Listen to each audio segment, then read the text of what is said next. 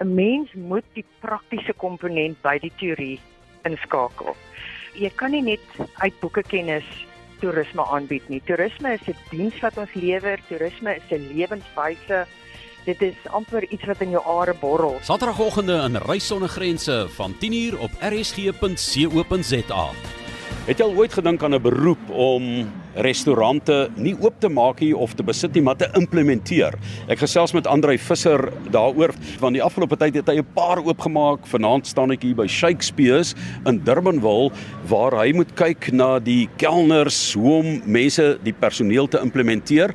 Andre is 'n opgeleide Kaapstadse butler, en Andre, dit is nogal iets wat mense onderskat, dat daar 'n loopbaan daarin is om 'n restaurant as dit ware in te lyf en daai werk te doen wat iemand wat geld investeer in 'n restaurant nie noodwendig die kennis van het nie. So vertel vir my bietjie, waar skop jy nou in hierdie proses? Dankie Johan. Ja, dit is baie belangrik. Wat gebeur is dat die mense vergeet baie keer dat die belangrikste verkoopsmens in sy besigheid is die kelner. En daar is dit so belangrik om die kelner behoorlik ingelig te kry ten opsigte van die etiket rondom 'n tafel, die aanbied van drankies, die aanbied en die verwydering van glase, die verwelkoming, hoe moet hulle laat sit, wanneer hulle ook betaal, want dit is die belangrike gedeelte. En dit is my baie belangrik, dat daar die volledige prentjie gegee gaan word, sodat wanneer die gas inkom, hy tevrede ook sal uitstap. Dit is wat my nodig is. Jy het nou kom ons sê die eienaars, dis Johan en Andre Engelbreg. Hulle het hierdie idee, hulle wil 'n restaurant oopmaak met 'n bepaalde styl. En Shakespeare is nou hier in Durbanville. Nou, dis van Londen af verplaas na Suid-Afrika agter die boereworsgordyn. So dis nogal iets wat 'n mens in ag moet neem in die styl en die bediening. Wat sê jy vir kelners wat jy dan oplei in terme daarvan om die ambiance te bou? Ja, dit is 'n baie belangrike vraag en baie dankie. Die kelners verstaan nie die fyn kuns van fine dining nie. En hierdie is 'n fine dining restaurant. Dit is waar jy jou vermaak sal bring vir 'n date night. Dis waar jy jou besigheidsgaste heen sal bring en dit is waar jy ordentliker gaan wees. So om vir 'n kelner daai tuis te bring, veral as hy gewerk het in 'n gewone mamma-papa restaurantstruktuur, is dit vir hulle baie moeilik om die oorskakeling te maak, maar baie nodig. My ondervinding is dat hulle is nie onkundig nie, hulle het al die kundigheid, die energie moet net gerig word, en as hulle rig na die regte geduld, toepassing, diensetiket, dan doen hulle dit. Hulle het geen probleem om dit te volg nie, en dit is eintlik baie maklik dan. So ek begin gewoonlik eers met persoonlike higiëne, persoonlike etiket, persoonlikheid, en wanneer hulle dit verstaan, dan sien hoe hulle inpas, en dan verstaan hulle die restaurant. En daarom is Johan en Andre voorlopers ook in hierdie gebied, want hulle belê en hulle verkoopsmense baie goed. Die gasvryheidsbedryf in Suid-Afrika is enorm groot in terme van werkskepping en ook van buitelandse investering as gaste kom in Suid-Afrika. En ek is eintlik nogal 'n bietjie teleurgesteld op 'n sekere manier dat dit nie sterker bemark word. Dat ons uiteindelik fantastiese restaurante wat as 'n eindbestemming of 'n kulinaire toer kan gebeur nie. Voel jy daar's 'n geweldige leemte daar? Daar is definitief. In die stad en in die suidelike voorstede van Kaapstad is daar uitstekende restaurante wat gereeld met groot sukses besoek word. In die noordelike voorstede wat omleen met die pragtige wynlande en die omgewing, die berge, is daar 'n geweldige behoefte om so iets te kan doen. En ek kan sien dat hierdie restaurante geweldige groot impak in die omgewing gaan hê en in die gemeenskap as 'n geheel. Dit gaan 'n totale opheffing wees. Hierdie mense stel die standaard. Hulle lig die bar, as ek daai woord mag gebruik, hulle lig die bar en die ander gaan moet begin bykom. En dit gaan absoluut 'n wonderlike inspuiting vir die gemeenskap in die area wees. Terwyl jy van die bar praat, die barman het 'n belangrike rol oor, maar ek wil 'n bietjie met jou praat oor die geleenthede, daai wat so, ek wil amper sê tussen die krake en die vloerplanke verlore gaan, en dit is opleiding in Suid-Afrika. Jy weet, jy stel mense so goedkoop as moontlik aan, jy wil so groot as moontlik wins maak, en dan verbeur jy eintlik die opleidingsgeleenthede. Watse wins is daar vir iemand wat 'n restaurant sou oopmaak om behoorlike opleiding te gee en iemand te kry, 'n kundige soos jy byvoorbeeld? Die vaardigheidsbedryf en die vaardigheidsheffings wat elke maand deur elke maatskappy in elk geval betaal word, gaan dan in sy SETAS in. Die belangrike deel daarvan is hoe jy gaan gebruik maak in jou vaardigheidsplan of jou opleidingsplan, sodat jy dit kan positief en behoorlik kan gebruik. Wanneer jy die kelners gaan oplei in hierdie spesifieke struktuur, is dit nie so geweldige hoë koste nie. Veral as jy vat dat jou kelners verdien onmiddellik baie groter voetjies omdat hulle korrek werk. Wat dan gebeur is dat jou druk op jou persoonlike lening uit die besigheid uit na die personeel toe, want hy's nou kort van 'n bietjie geld vir die aand, dit val weg. So daai spanning is onmiddellik weg. Dan die kelner wat meer voetjies geniet, besteed aan homself. Hulle koop gewoonlik 'n beter skoen, hulle kyk na hulle persoonlike voorkoms beter. So die hele prentjie is 'n opheffingsding en die hele gemeenskap waarin dit is. Hierdie mense gaan huis toe en hulle vertel vir die ander en hulle leer by die huis. Jy kan dit agterkom as hulle weer by die werk kom. Hulle sê ek het gisterand vir my broer vertel, hy's by 'n ander plek. Hulle wil dit ook nou hê en dan leer hulle so lank. So dit is 'n hele leerkurwe, dit is 'n hele energie wat nou besig is om te gebeur in die vaardigheidsbedryfopleiding van kelners. In Suid-Afrika het ons 'n geweldige uitdaging ten opsigte van transformasie, BEE, die tipe van dinge, en met die SETAS gee dit vir jou die geleentheid om daardie goed, ek wil amper sê vanuit 'n eienaarsoogpunt goedkoper te implementeer. Ja, baie beslis. Wanneer jy jou opleidingsvaardigheidsplan of jou vaardigheidsopleidingsplan indien by jou SETA en sê dis wat jy wil doen en dit kom en hulle sien jy het deur die jaar positief gewerk daaraan, dan kan jy 'n baie hoë persentasie terugeis van jou SETA af, want dit is nie terugeis nie, hulle betaal, hulle vergoed, hulle gee vir jou die geld om dit te gaan doen. Dit is nie soos 'n mediese fonds wat jy moet gaan terugeis nie, maar jy moet voldoen aan die sekere voorwaardes en standaarde wat die SETA dan daar wil hê. En omdat ek 'n gekwalifiseerde fasiliteerder en assesseerder is dit dan ook vir my soveel makliker om die vaardigheidsplan van 'n restaurant en van 'n besigheid in plek te stel sodat mense die pad met hulle stap sodat daar uiteindelik hierdie skills development levy of vaardigheidsheffings behoorlik tot voordeel gebruik kan word. Jy sê jy's gekwalifiseerd. Wat bedoel jy daarmee? Hoe word 'n mens 'n gekwalifiseerde fasiliteerder of 'n opleier? Die SETAs resorteer almal onder SAQA, die South African Quality Association, en hulle SAQA is voorskriftelik oor wat is die unit standard vir eenheidsstandaard vir fasiliteerder en 'n assesseerder en dan ook 'n moderator. En as jy daaraan voldoen en wanneer jy daai kursusse gedoen het en dat jy kry jou statement of results, dan is jy 'n gekwalifiseerde, geakkrediteerde opleier by hulle, maar dan moet jy registreer by die SETAs. Ek gesels met Andre Visser hier by Shakespears, is 'n splinternuwe restaurant in Durbanville. Hoeveel restaurante implementeer jy in 'n jaar byvoorbeeld?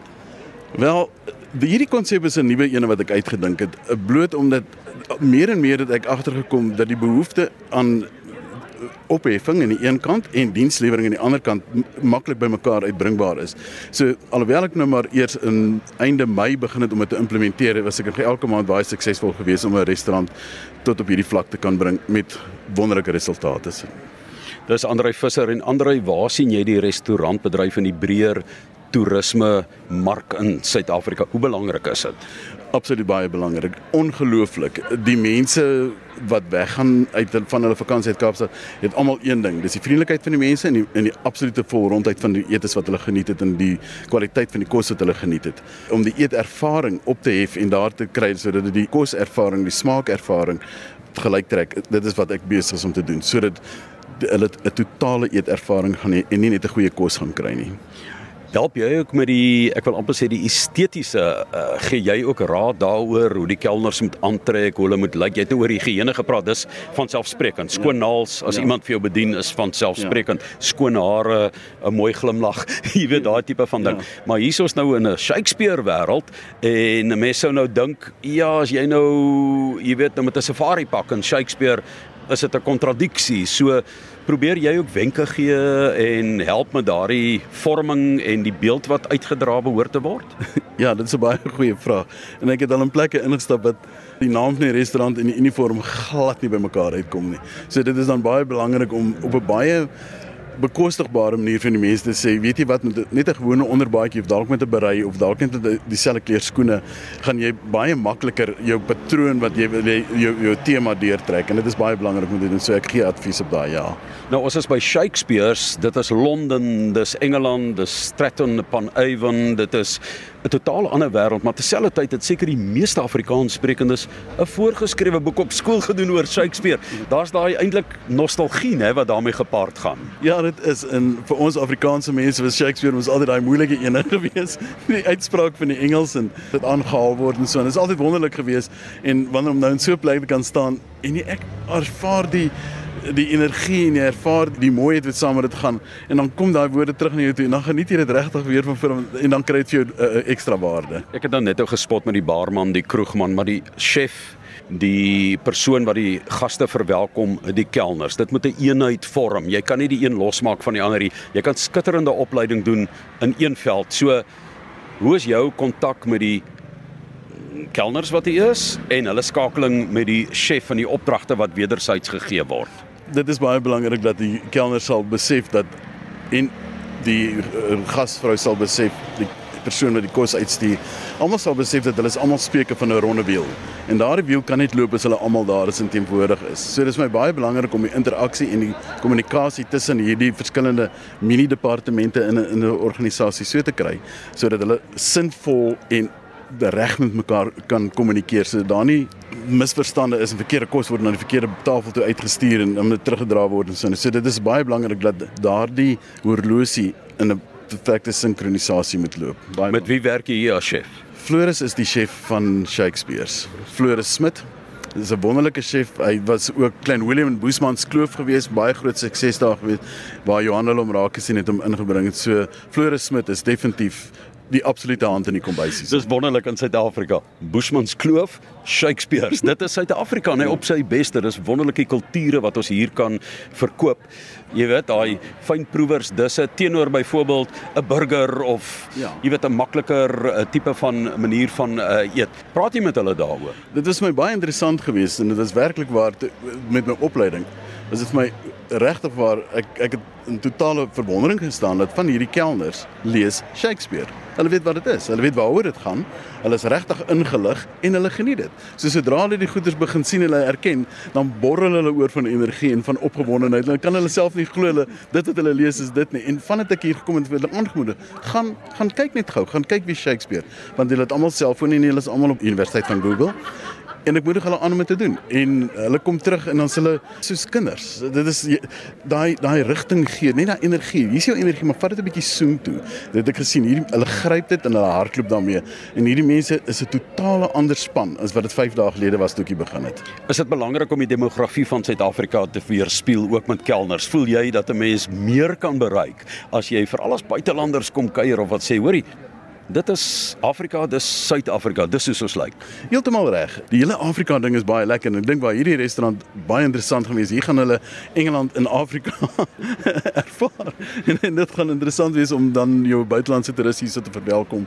En met hierdie behoorlike koördinering van amper militaristiese links, regs, stop, staan stil, swaai links, swaai regs. En dit is wat hulle doen, maar baie sag en stadig, sodat die mense se eetervaring nie onderbreek word deur mense wat in hulle tafels kom vra as jy mondvol kos is of jy dit geniet nie. Jy sal dit nooit hier kry nie. Dis Andre Visser, hy is die implementeerder van restaurante. Andre, as mense met jou wil gesels of 'n bietjie wil raad hê oor hoe implementeer mense 'n restaurant, hoe doen jy daai opleiding? Daar's soveel mense met drome en dan spandeer hulle 'n geweldige klomp geld. Daar's mense in die land wat dalk net wil weet, daai SETAS ding, hoe werk dit en hoe kan hulle met jou gesels oor die gasvryheidsbedryf in die breër toerismebedryf in Suid-Afrika? Wel, ek opereer en werk onder die naam Cape Town Butler. My e-posadres is butler@kingsley.co.za. My telefoonnommer is 082 907 9060. Hier kom die somer, die son. Hier kom die son.